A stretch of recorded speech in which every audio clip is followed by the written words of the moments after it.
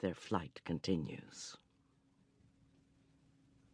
They float, the three of them, like zephyrs borne on soft breezes, cushioned by gentle clouds, high above the burning villages and the dark columns of soldiers tramping the country they had once called their own. Mother Russia has cast them out. They are orphaned refugees, rootless and rejected, but they are winging their way to a safe haven. They do not speak, because language is lost to them. The quiet settles over them in a soothing coverlet, embroidered with hope and promise, wordless, soundless. Still half asleep, safe in her bed, she stretched languidly and opened her eyes to the golden light of early morning streaming through the wide window of her bedroom. A bird sang with plaintive sweetness, and she hurried to the window. The solitary warbler teetered on a fragile branch of the lemon tree, and then soared off into the cloudless summer sky. "Au revoir," she called softly, and looked down at the garden where her parents sat opposite each other in their wicker chairs, talking softly as they sipped their morning coffee.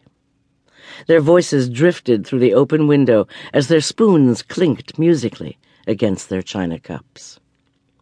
She watched them for a moment, and then turned, stripped off her white nightgown, and stood naked before her full-length mirror. She studied the curves of her body, the fine-boned contour of her face. She lifted her mass of bright hair and allowed it to fall again to her shoulders. Her reflection reassured her. She passed her hands across the tender fullness of her breasts and felt the power of her nascent womanhood. She was no longer the frightened small girl of her nightmare. The dream was banished. The painful past was behind her. She had no need of a celestial haven. She willed herself to triumph over the sadness that too often lingered in the aftermath of her haunted sleep. She turned her head, glanced at herself in profile, practiced a smile, practiced a frown. Am I pretty, she wondered. Am I beautiful? Will Michel find me much changed? There was an impatient knock at her bedroom door. Her name was called once and then again. "Mademoiselle Ida! Mademoiselle Ida!" The harsh voice of Katya, the Polish maid, irritable and accusatory, pierced her reverie. "It is very late. Your parents are waiting for you. Tell them I'll be down in just a few minutes." A grunt, and then heavy footfalls retreated in reproach. Ida shrugged. She knew that Katya did not like her, did not like being a maid in a Jewish home. But that was of no importance.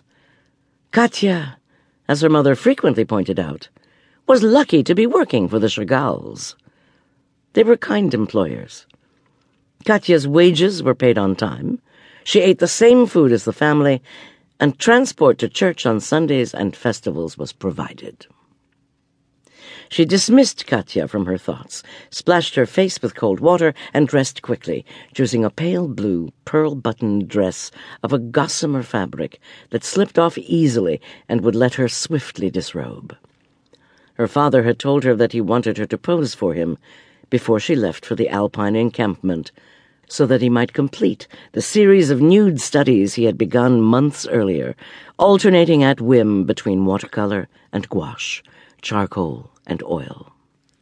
Her father had used his brush over the years to create a visual journal of her life, chronicling the days of her playful childhood, her moody adolescence, and now her emergent young womanhood. The title of each effort was scrawled in his looping script across the back of the work, a claim of ownership and provenance. There was Ida on the Swing, a portrait in motion, painted swiftly as she thrust herself skyward, her chubby legs vigorously pumping, the wind burnishing her cheeks. He had taken more time in painting Ida at the window, capturing her as she stared dreamily through the shimmering glass while the sun sank over their Montchauvet home, setting the water.